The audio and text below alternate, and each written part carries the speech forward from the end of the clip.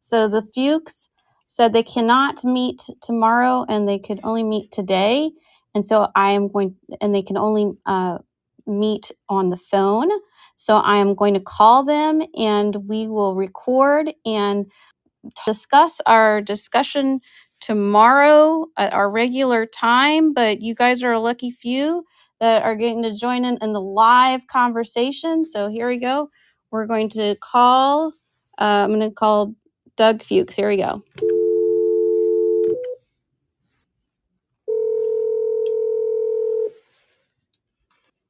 Hello? Hi, is this Dr. Fuchs? Hello, it's Nazi. Can you hear me?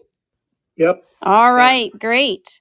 I did open my app, and so a few people are listening, and I hope that's okay. Yeah. Okay. So some people are listening right now. Are you recording this for tomorrow? Is that my understanding? Yes, but meanwhile, there are a few people listening live. Okay. Yeah. All right. Are you charging extra admission for those people? No, they're just paying attention. I couldn't get enough advertisement out last minute, so they happen to be paying attention and available. So they got to participate. So just for the people who are listening, if you don't know Lynn and Doug Fuchs, you absolutely should. They are, just pioneers in special education for sure. Lynn and Doug Fuchs are both endowed professors emerita at Vanderbilt University Institute Fellows at the American Institutes for Research. Each of them conducts pragmatic research on instructional methods for improving the academic outcomes of students with learning disabilities, on assessment methods for enhancing teachers' instructional planning to address student diversity, and on the cognitive and linguistic profiles associated with reading and mathematics development. Each of them has published more than 500 empirical studies in peer-reviewed journals, and each of them has been identified as one of the most frequently cited researchers in the social sciences. Their contributions to research and practice have been honored with a variety of awards, including the American Educational Research Association's Distinguished Contributions to Research and Education Award, and the Harold W. McCall Jr. Prize in Education, which celebrates innovation, inspiration, and impact in education by recognizing the outstanding leaders who have devoted their careers to closing gaps in and accelerating an educational opportunity for all students. So I really appreciate you talking with us today, Dr. Fuchs and Dr. Fuchs. Yeah, you're very welcome, and I really liked how you did that, Nazi. Could you read that again? No, so how do you want to do this? Do you want to read the questions? Yeah, I mean, I'm not going to read them word for word, but you have them in the link. And I just kind of like you to know a little bit about our background in Texas. You may already know, but, just keeping in mind that a lot of our listeners are definitely, acting as gatekeepers to special education, that are coming from a PSW model background of diagnosing. Most of us have been using Flanagan's model for probably last 14 years.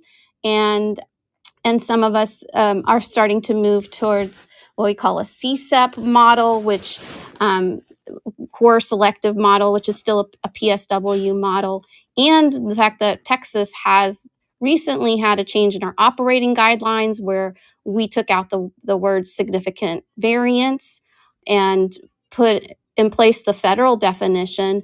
At the same time, 2 years later now in October, we have gotten some guidance in a guidance document that says that we can use either RTI or PSW method, and it won't say what kind of method to use. So that's kind of where we're at in terms of RTI and implementing with fidelity. I don't think a lot of us have had experience in all of that you have had experience in looking at schools who are operating with fidelity. And so I just thought, and I found it interesting that you sent me this article about I felt like people were critiquing RTI and trying to discredit it, and you were trying to defend it. So I just thought you could give us a short summary on the report from 2015 and sort of your overall kind of responses, not getting into the details, but just sort of speaking to why people are kind of trying to discredit RTI. Okay, I'm going to give it to Lynn, but before I do that, can you again quickly describe or explain who the people are who are likely currently listening and who will be listening? Everyone is from Texas, and everyone is a gatekeeper of sorts. But so, like, what kind of positions are these folks holding? We're called educational diagnosticians, so we have a certification to do level C testing.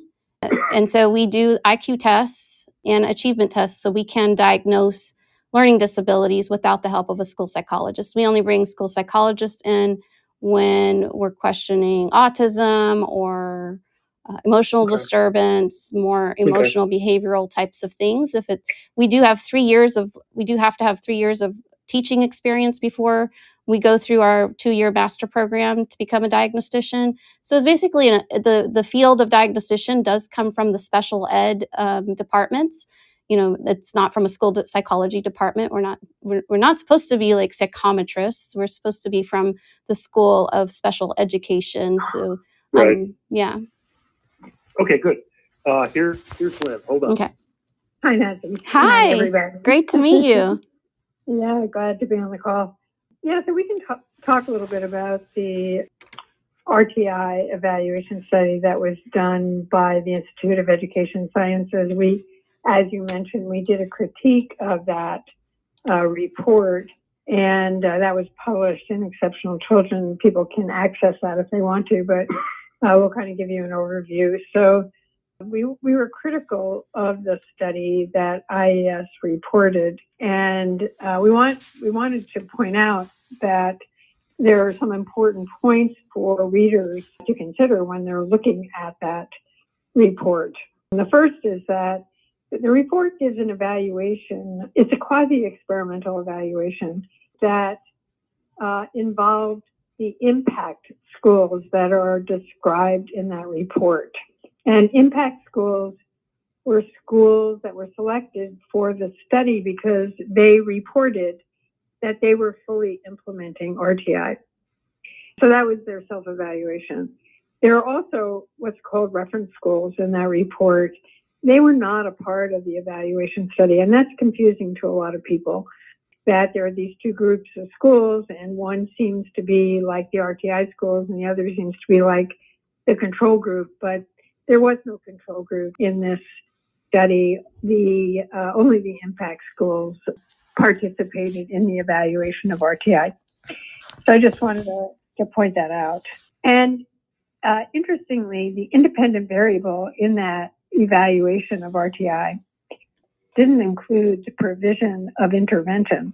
The independent variable was the school's use of screening to identify kids for intervention. So they didn't necessarily provide intervention to anybody, but if they used screening tools, they were considered the RTI schools. Mm. And what the evaluation did was compared students in those impact schools who were just above and just below for identifying kids as in need of intervention. So that's an important qualification to anything that they would be concluding about RTI. We're only talking about screening, and we're only talking about whether the kids who were just above the school's cut point were significantly different than the kids just below the cut point on the study outcomes. But we don't know which kids did and did not actually receive intervention. In fact, the study authors didn't know who actually got intervention. So there are other important limitations to the study design. For example, in order to be included in the analysis, the impact schools had to report that they had at least one student at tiers. So one student at each tier, tiers 1, 2, and 3. but only 89 of the 143 impact schools met this criterion at first grade, which was the grade level that the RTI study really focused on. It's not clear how much the schools really adhered to their own screening criteria for identifying kids to get intervention in allocating actual interventions to children. So the only piece of information that was verified in the study was whether the schools actually applied a screening cut point to their screening data. Mm-hmm. That's a very limited study. And they found that, students that were just above the cut point were not significantly different than students below the cut point at first grade on the reading outcome measure. But what we can conclude from that finding is that screening for the purpose, if schools go ahead and conduct screening for intervention, that won't improve student outcomes. But what we can't conclude is that anything about is the effects of actually providing intervention to students as part of an RTI system. And we can't conclude anything about the effects of RTI as a system that integrates the use of assessment with intervention. So I'll stop there. But I think that there are other weaknesses in the IES RTI evaluation that we discuss in that paper. And our main point is not whether RTI is good or bad or effective or ineffective. Our main point is that we can't conclude very much at all on the basis of a report that got a lot of attention. And on the basis of that report, a lot of schools began to think that an RTI system does not work well. So our point is that this study really did not evaluate whether an RTI system works well. Mm-hmm. Yeah. So let me just go over just really briefly, because I know we've got a lot of questions and we don't want to spend too much time on any one. So the use of a cut point to identify kids just above the cut point versus kids just below the cut point was meant as a substitute for doing a true experiment, a randomized control trial, where one group of kids would be in a RTI school and other kids would be in a non-RTI school, and that kids would be randomly assigned. I mean, you can't do that stuff, right? You can't do that stuff in schools. So they use what's called a regression discontinuity analysis, and that they did exactly what Lynn said. They identified kids just above a cut point and below, and they compared the kids above to the kids below on the presumption that the kids below, two presumptions. One, because you're comparing kids very, very close to the cut point, just above, just below, they're basically equivalent kids. That's one assumption. The second assumption is that the kids below would get RTI, the kids above would not get RTI. So they were looking for, the working hypothesis was that if RTI was successful in these so-called exemplary schools, you would see the kids just below the cut point, outperforming the kids just above the cut point. Mm. And what they found was either at three different grade levels, first, second, and third, they found that kids in the just below the cut point, who presumably were getting RTI, although there was no documentation of that, did worse than the kids above the cut point, who presumably were not getting it. So a lot of people interpreted this study to mean that RTI, when applied, actually hurts kids' performance. And that is just a completely, as Lynn said, a completely unwarranted conclusion. Mm. Right. And we actually presented at a professional meeting with the authors of the IES report. And in that presentation, they agreed with the points that we made in that Exceptional Children paper. Mm-hmm. There's another part of that paper. It's a 380-page document. Right. Yes, I know. I spent all Saturday reading. Wow. Well, the bigger part of it is not about this horse race between the kids just below versus the kids just above. Instead, it's a description, a rich description of what each of these schools, 140 some odd schools across the country, actually did in the name of RTI. And the takeaway message from this part of the report is that most of the schools did not do RTI.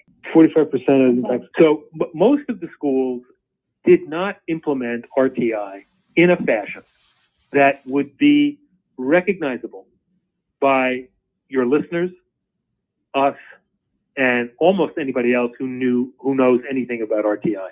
Mm. Implementation was horrible.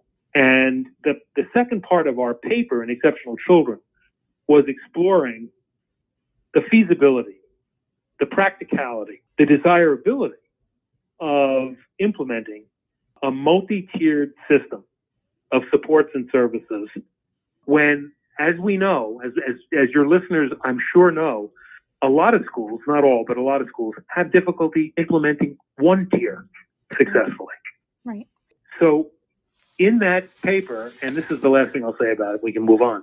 In that paper, we raised the question whether it made sense for all schools to be required to use 3 and 4 tier systems of supports, and instead pursue a simpler framework of 2 tiers.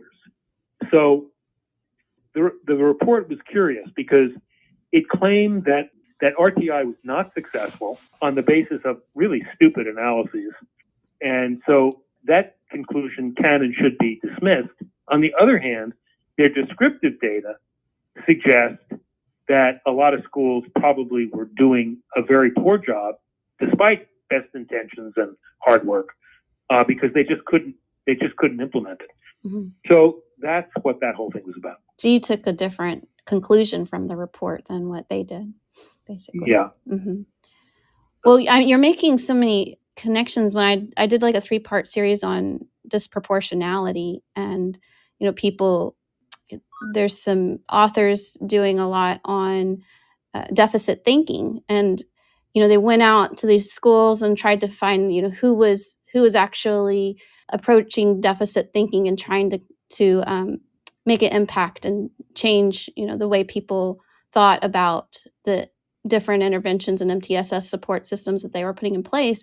And they found that like the schools that were bragging the most that they do everything right were the ones doing it actually the worst, and the ones that were like admitting that, I guess, humble in how well they were presenting, or how well they were putting everything in place, were actually the ones that were most committed in their, and dedicated and trying the hardest and actually doing a lot of great things. So it kind of sounds like that's the same thing that was going on with RTI too, that, these schools were saying, oh, we do RTI with fidelity and we're the best and all of that. But in truth, there's still a lot of work to be done. Yeah, there's a lot of work to be done. And we suggest in that paper that RTI or MTSS with multiple tiers is probably not a smart thing to do in some schools. When you have very under-resourced schools, trying to do MTSS with 3 and 4 tiers is a fool's errand. Mm-hmm. And it's better to try something more modest and to do that more modest thing better. Mm-hmm. Well, that brings me to my next question, because a lot of people would argue, well, if we're not fully implementing RTI, then we should use discrepancy methods. We should use PSW methods. We should look at, significant variance and those sorts of things. And we've interviewed Jack Fletcher before, and he has this hybrid method. My understanding is a hybrid method is that you do formal testing for achievement and look at whatever RTI data or that you have, and then actually do the formal achievement testing, but it doesn't require an IQ test. And actually, they don't if an IQ test is done, it's done for two purposes. One is maybe to rule out intellectual disability, and B, to just inform some strengths and weaknesses that may be informative but not determinative. Then, we got our operating guidelines, and it says uses the federal terminology, which I had an aha moment when Dr. Burns explained to me that the words pattern and strengths and weaknesses were in the federal law before PSW methods were created. So, but then we got this guidance document from TEA, and that just came out in October just recently, October 2023. It has the joint principles, which has the 8 agreed upon principles from several different organizations. And principle number 7 is you may use IQ tests to rule out intellectual disabilities or to inform strengths and weaknesses. And then at the end of it, after it talks about all the principles, it says you may use PSW or RTI. And it's like these two, it polarizes the situation. It's like, whose camp are you in? Like, we got to choose a side. Why can't we just use research and talk about theories for what they are, and use the tools to talk about the theories, and then use the data for what we have, and explain, the reliability and validity of the data, besides like having to choose a camp. I feel like torn, but before, when I was introducing this, I had Michael Jackson's song, want to be starting something. Like, it's like, you always got to be starting something. We got to choose a side now, we're stuck in the middle. And I just is it fair to polarize this process of diagnosing learning disabilities? And does the way we assess sort of drive school reform in any way? It's fair if your goal is to have as much acrimony as possible and confusion. I will tell you that in principle, RTI, I'm talking about RTI. I mean, RTI is not the same thing as MTSS, okay? Right. But for this discussion, let's just talk about it as if it's the same. RTI in principle makes some sense. That, as everybody knows, one of the important reasons why RTI got a lot of support from practitioners and administrators and researchers and so forth was that for many, many years, there indeed was a kind of rush to judgment about kids with having disabilities, especially learning disabilities, so that if the child was not doing well in the regular classroom, there was a meeting of the minds, and the kid and the only other game in town besides the general classroom instruction was special education. And so the fear and the concern was that a lot of kids were going from general ed to special ed without due diligence, if you will, without really trying to determine whether these kids had been given a shot at doing well, doing better, because they were not receiving good education in the general classroom, and that the underperformance or the low performance was blamed on the kid instead of the actual quality of instruction. So response to intervention was meant in part to address this perceived widespread problem. And so RTI practitioners were responsible for implementing generally effective interventions for these kids, and to carefully monitor their performance. And if after a reasonable period of time of implementation, there was no evidence of benefit, then there was greater confidence. Then one could have a little bit more confidence that the reason for the poor performance in the general classroom had more to do with the kid than the instruction. And so, but what's really important to understand, and few people really understand this, is that at the crux of RTI is the assumption that the intervention, that whoever it is who's doing the more intensive instructing, that the intervention itself is effective, is generally effective. It's a generally effective treatment. And you guys are diagnosticians, so So this analogy should make a lot of sense. When you use tests to learn important stuff about kids, you are assuming, or you look to make sure that the tests you use have reliability and validity. Mm-hmm. You don't want to be using unreliable tests. You don't want to be using tests that say it's testing X, but in fact it's testing Y and Z. You want valid tests. The same is true for RTI. In RTI, the test is the intervention. And you need a valid intervention. If you use an invalid, or that is to say, ineffective intervention, and the child does not respond, what do you conclude? Do you conclude that the kid has a serious learning problem? Or do you conclude that, well, the intervention was probably not as effective as it could be? You don't know. So you have to have confidence in your intervention, the effectiveness of your intervention, just as good diagnosticians have to have confidence in the validity of the tests that they use with kids. And the dirty little secret is that, unfortunately, many, many, many applications of RTI use ineffective interventions, mm-hmm. invalid interventions, thereby rendering conclusions uninterpretable, or the results, producing results that are uninterpretable. So, partly for that reason, Lynn and I have come to believe over a long period of time that the use of RTI by itself is a very bad idea.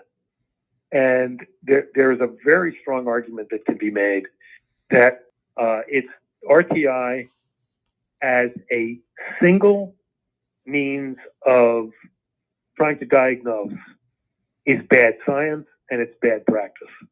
So even when it's done well, I would say that it might be a necessary but insufficient means of identifying kids for as having a disability or having learning disabilities. So what would we do on top of the RTI? In addition to RTI, would we do standardized tests, look at multiple measures, look at the school history? Yeah, I'm speaking for myself now, not necessarily for Lynn. I would argue that there really does need to be some standardized normative test. I'm not necessarily arguing for a full version of the WISC or one of the other intelligence tests, but some cognitive measure that can determine whether we're talking about a kid with average or better aptitude. And because if you don't do that, then you're not preserving the learning disabilities or the dyslexia category. Mm-hmm. And there are people like Jack Fletcher who are have been for years, very, very much against IQ, IQ testing, I should say. And I think a strong argument can be made that IQ testing or some kind of cognitive measure used with, good RTI procedures and perhaps other measures should be part of the diagnostic battery. Mm-hmm. Now, but in terms of how you use the IQ would also be a big factor in terms of, are you using it to paint a picture of, how a kid works in a like a laboratory setting, your school office where, you can kind of pick apart a task into its individual demands, or, how they do when they're trying to put all those tasks together in a classroom. I've found that helpful. I can separate out, they can learn cartoon pictures of fish, but then when it gets to letters that have directionality to them, they struggle. Or, I can pick out sort of those kinds of things to describe, but I'm not choosing anything from the IQ to say, whether or not they have a learning disability or not. So there's like a difference between a determining factor versus an informative information. Right. Well, look, I was a school psychologist, and I gave many tests of various kinds, and I have respect for what can be learned from the administration of various tests. So I think that it can be used as information gathering about kids. It can also be used to help determine diagnosis and classification. Mm-hmm. But let me make a distinction, and this may not sit well with people who are listening. The PSW, I think, again, can be perhaps helpful diagnostically. Mm-hmm. Instructionally, I have some concerns. Mm-hmm. And I don't know if you want to get into that, but I don't think that right now, I don't think that the research evidence is strong enough to support a kind of processing approach to instruction. Mm-hmm. And Devin Kearns and I did a review of a lot of studies, and this was published in 2013 in Exceptional Children. And if people are interested, they can go to that article. And we approached the question, without bias. I believe strongly in the importance of cognitive assessment, but it was pretty clear to us that intervention programs based on PSW were, for the most part, unsuccessful. Mm-hmm. Go ahead.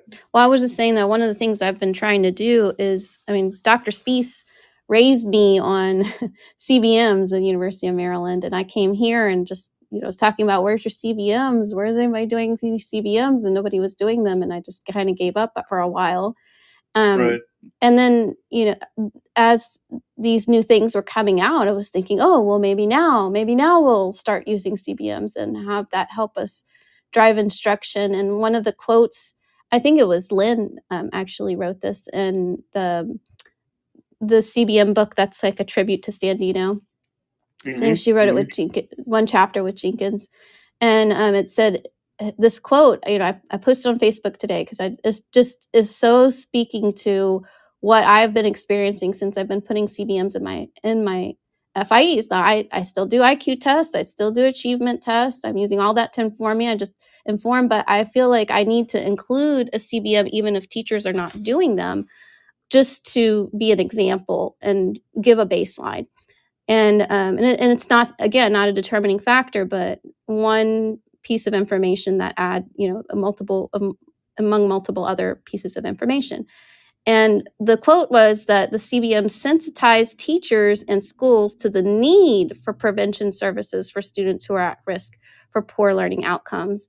I just become way more sensitized to, how important automaticity is and accuracy, and, just all of that really gave me a lot of good information. So I appreciate that quote a lot, for sure. Good. Yeah. Lynn smiling. Okay. And I wanted to, bring up, you brought up the International Dyslexia Association, and I've been trying to get somebody from the International Dyslexia Association, or dyslexia. You brought up dyslexia, not the association, but I noticed in the 2019 Joint Principles documents that is this the NJCLD, National Joint Committee on Learning Disabilities? I think so. Yeah, I think it is. Okay, that's what I was going to ask you. Like, where does this come from?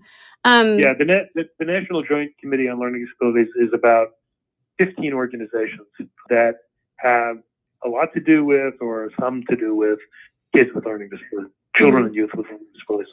Well, 11 of them have their seal on one of the main document. And then 4 of them dropped out for the follow-up explanation. Yeah. Like, do you know why they dropped out, or how can I best find out more about where the points of contention were? So can you tell me which I think you may have mentioned it in your question. Mm-hmm. Which 4 dropped out? The IDA, ASHA, decoding dyslexia, and the LDA.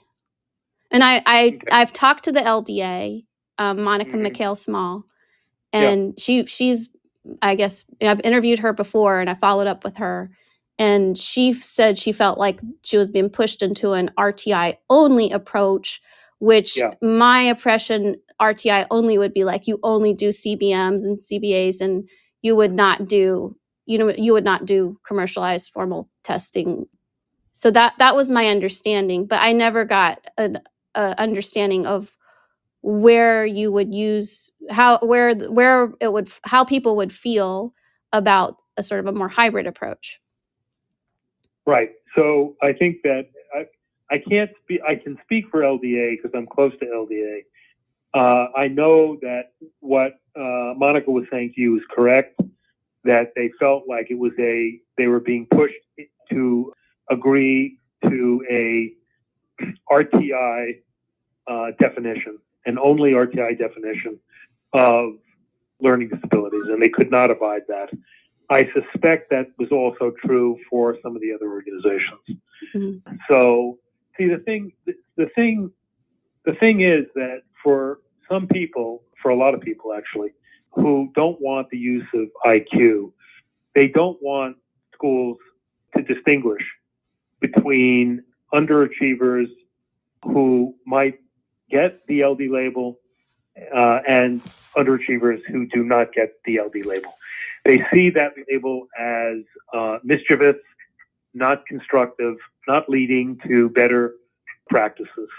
And so they want very much to eliminate IQ and every other cognitive approach to help practitioners identify such kids. A lot of people like Jack Fletcher, before he came up with the hybrid approach, he was for RTI. He was for doing RTI, and he felt, and many others felt, that with proper instruction, the 5 to 6% of children and youth in K-12 schools across the United States could be reduced to 1%. Right.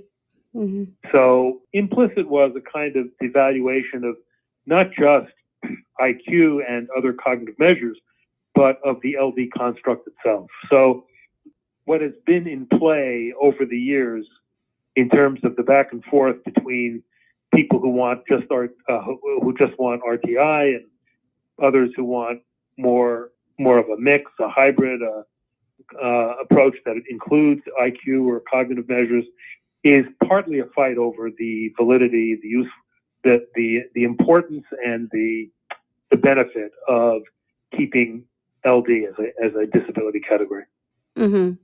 Well, I mean, I think central to the discussion is sort of the idea of the slow learner. Like I feel like if you consider, and I guess when you were talking about underachievement, you may be referring to that, but I read also in some of your articles, I know there was one where you talked about how you could have kids who are steadily thriving, and that's just, maybe they're not going to be performing as well as everybody, like average, but they're still thriving as the years go on.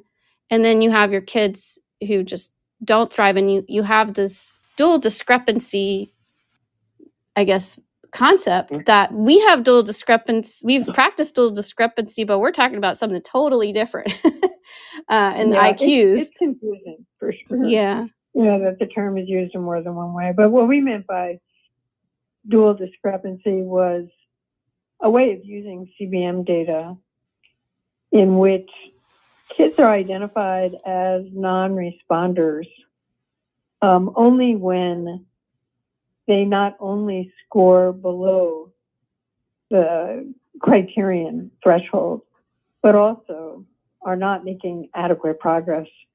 So what that would mean, and you're using your word thriving, they're making progress.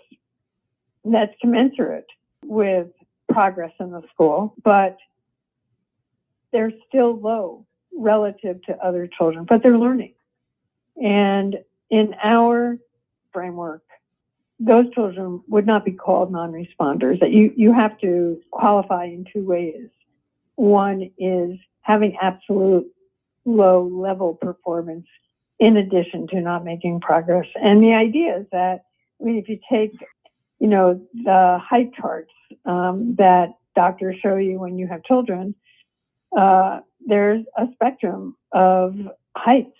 Not everybody is going to be 6'2" when they grow up. There are going to be short and tall people, but children are not seen as having a growth problem unless they're low in an absolute sense. They're below the third percentile in height, but also they're not growing and inadequate in the expected amounts. So, but they're going to be short people. But if they're still growing, then there's nothing inherently problematic about that situation. And the same idea is in our use of the term dual discrepancy. Mm-hmm. So in a way, the kind of basic concept of a slow learner does exist with an RTI model, which I hesitate to use the word slow learner because it's already been determined to be a problematic term, but it's just a way different way of looking at it. Well, and these children are not slow learner, it sort of suggests that they're not making steady progress. There are children, who make steady progress. They're in a classroom where instruction is good. They're getting maybe good intervention, and they are growing. They're responding to the instruction that they're receiving, but they haven't closed that achievement gap. But they are still growing at a nice rate. Mm-hmm. Mm-hmm.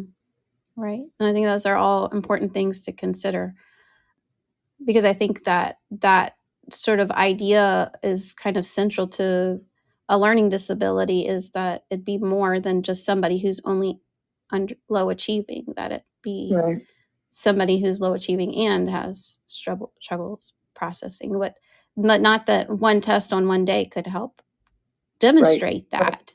You can't.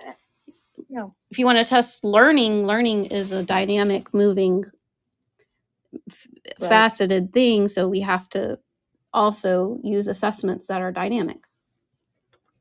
Right. Is what I have learned from reading everything that y'all put out. So I really appreciate that. So let's see. The other questions I had were sort of more about prevalence. I know, and also about because we have to put a quote in our reports that says, this child has received adequate instruction.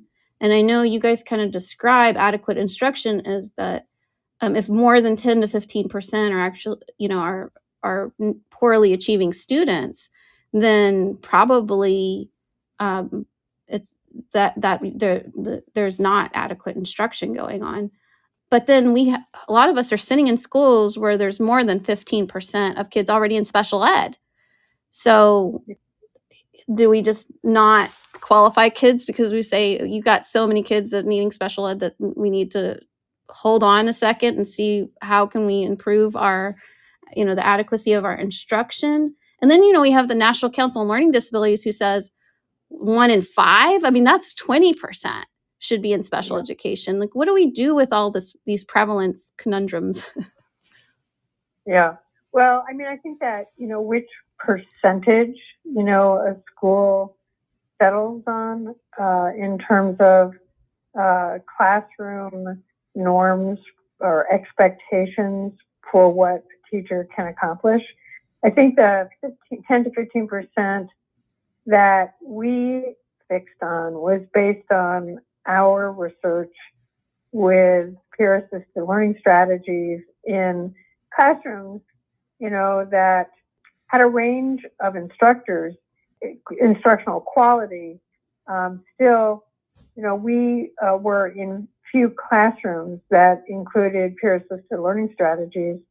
where there were more than 15% of a classroom that was not making progress.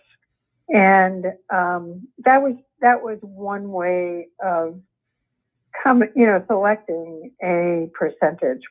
But there are going to be schools where there may be 20%, and there are probably a lot of schools where 10% is all that will be tolerated. The bigger point is that an RTI system can't function very well if classroom instruction is not effective for the vast majority of children who are in Tier 1. If a school has to rely on 45% of the kids being in Tier 2, which, by the way, was the percentage in the impact schools in the RTI national evaluation, then we need to, before we send all these kids to intervention, we have to work on the quality of Tier 1. And that's an important point, because if we flood Tier 2, then by definition, we're not going to be able to provide quality intervention in Tier 1. We just have too many children who are there. And that's what I was getting at before, earlier on when we were talking about that paper that I sent you, the critique of national evaluation. When you've got under-resourced schools that are, despite best intentions, producing large numbers of low achievers in their general classrooms, to try in those schools to implement 3 and 4 tiers in an MTSS system makes no sense. And much better to use available resources to really try to strengthen the general class instruction and drive down, if you will, the percentage of low achievers in those classrooms by using evidence-based curricula and professional development and coaching and various other things. Supplemental programs can be brought into that classroom. Supplemental programs, just as an example, peer-assisted learning strategies in reading and math. There are others. There are other evidence-based supplemental programs to fortify, to strengthen the instruction in the general classroom. And only when you're able to drive down that percentage to a more reasonable amount should you be thinking about Tier 2 and maybe Tier 3. Mm-hmm. So I guess that puts us in a torn position too. Of course, we just got out of corrective action, 6 years child find, for child find. And, one of the feedback pieces was, you shouldn't have a kid in RTI for so long and when they're not making progress. But, of course, a lot of times we didn't know that if they were making progress or not. And then finally, until it got to so bad that there was a referral eventually. But I just almost feel like me on the ground, and I do get, if I get a lot of referrals, I still do feel like with RTI, there's no entitlement to RTI. If you have special ed, there's an entitlement. And I feel like special ed was meant to encompass all students, the entitlements of all students to a free appropriate education. So if we say their program is RTI, then, and it which I hesitate in saying that because I don't want people to think that kids in special education aren't also in RTI. I mean, also kids in special education are a big part of, the whole RTI process. But in some ways, I feel like special education was created as the safety net or this mechanism to enforce school improvement. Is it? Or should we not think about special ed in that way?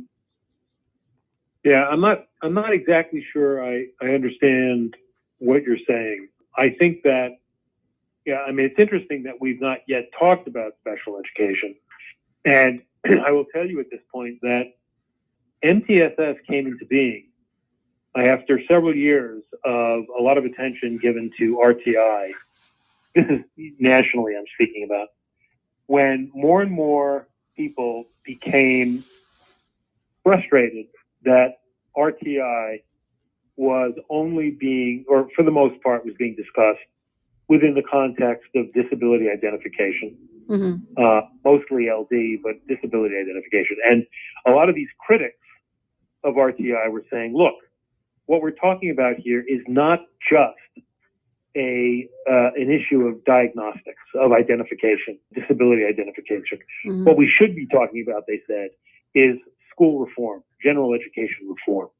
And that's what led to MTSS. The emphasis in MTSS is not on disability identification. It is not on special education. In fact, there are a lot of people who believed, who said out loud that if MTSS is done well, we could probably get rid of most of special education. For the mild disabilities. Yeah, for the quote unquote mild disabilities, which was like 80% of all kids with disabilities. Right. And, in retrospect, that was a pretty silly thing to believe and say. And one of the things, and in addition, it, in a sense, left special education off the hook because no one was speaking about special education. Special education should be, historically, it was always meant to be, and currently it should be, for kids whose learning needs are so severe that they need an intensity of instruction that goes well beyond what a general classroom can provide. And special education, like general education, should be held accountable for being of benefit to those kids. But related, there's another irony, and that is that, children who go through an RTI or MTSS system and don't and demonstrate inadequate response to tier 2 and tier 1 and then tier 2 intervention and are identified for special ed through inadequate response, a hybrid model, whatever the procedure is. If they've gone through an RTI process, then in a lot of schools, ironically, those kids are no longer eligible to be part of the RTI system. Instead, they have to spend all of their time in the general education classroom. And that's very unfortunate. And a lot of schools and teachers have come to think that that's a requirement of the federal law. And it by no means, that is definitely not true. I've definitely seen that. In the district I had before, they actually pulled kids out for intervention, tier 2 interventions a lot. Like they had an interventionist for reading, they had an interventionist for math. Kids would go to these interventionists, and as soon as they get into special ed, they couldn't go to the interventionist anymore. And the special ed teacher was saying, well, I do inclusion support, so I'm coming in the classroom to help them. Yeah, that's exactly right. And then they weren't getting that help, they were only getting that help. It didn't look the same. No, there's a lot of evidence that inclusive instruction can't compete with quality, intensity, scientifically structured interventions. So children who have learning disabilities certainly require intensive intervention, and for them to be confined to the regular classroom instruction is just, doesn't make any sense at all. Right. Well, I'm going to wind it down. It looks like we're coming up on the hour, and I just wanted to many times over really thank you and appreciate all of your insight, because these are some questions I've really been struggling with a lot. And I want to make sure I get a balanced view or a balanced perspective when I'm, talking about these things. And I think really you have helped me, to balance out these perspectives a lot in this conversation. So, well, and I'll also say that Doug and I have been sitting here shaking our heads a fair amount recognizing that you've really done your homework. You're very knowledgeable, and so you. it's been a pleasure to talk with you, Nancy. Thank you so much. And I just, before I leave, I wanted to let everybody know that you guys, you have some great materials available online for, because I'm always talking about CBMs, for May's reading. So I know that those are not reproducible, but they are available on the website, right? On the website. Right. Yeah. Right. They are. So, and we also have PAL materials and reading interventions and math interventions that are, validated programs, and they're very affordable because there are no royalties and no institutional indirect costs, and so they're just what it costs. Right. Yeah, if you can find it under Fuchs Research Group. Okay. Great. I'll look for that, and I hope to be sharing, as much resources on CBMs as possible with my with the diagnosticians in the future. So. Great. All right. Well, keep up the good work. I think it's great what you're doing. This Clubhouse thing is a great idea, and sorry that we couldn't join on the app. Yeah, that's okay. We made it work. But hopefully we made it work. Yeah. So thanks for thinking of us. Glad to talk with you, and good luck. Keep up the good work. All right. Thanks so much. Bye-bye. All right. Bye-bye.